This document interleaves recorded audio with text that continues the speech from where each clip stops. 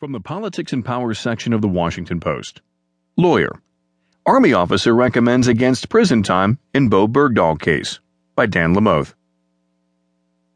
The attorney for Army Sergeant Bowe Bergdahl said Saturday that an investigating officer has recommended against the most serious kind of court-martial and prison time in the soldier's desertion case, despite a months-long manhunt in Afghanistan that put other U.S. troops at risk after he walked away from his base. The investigating officer,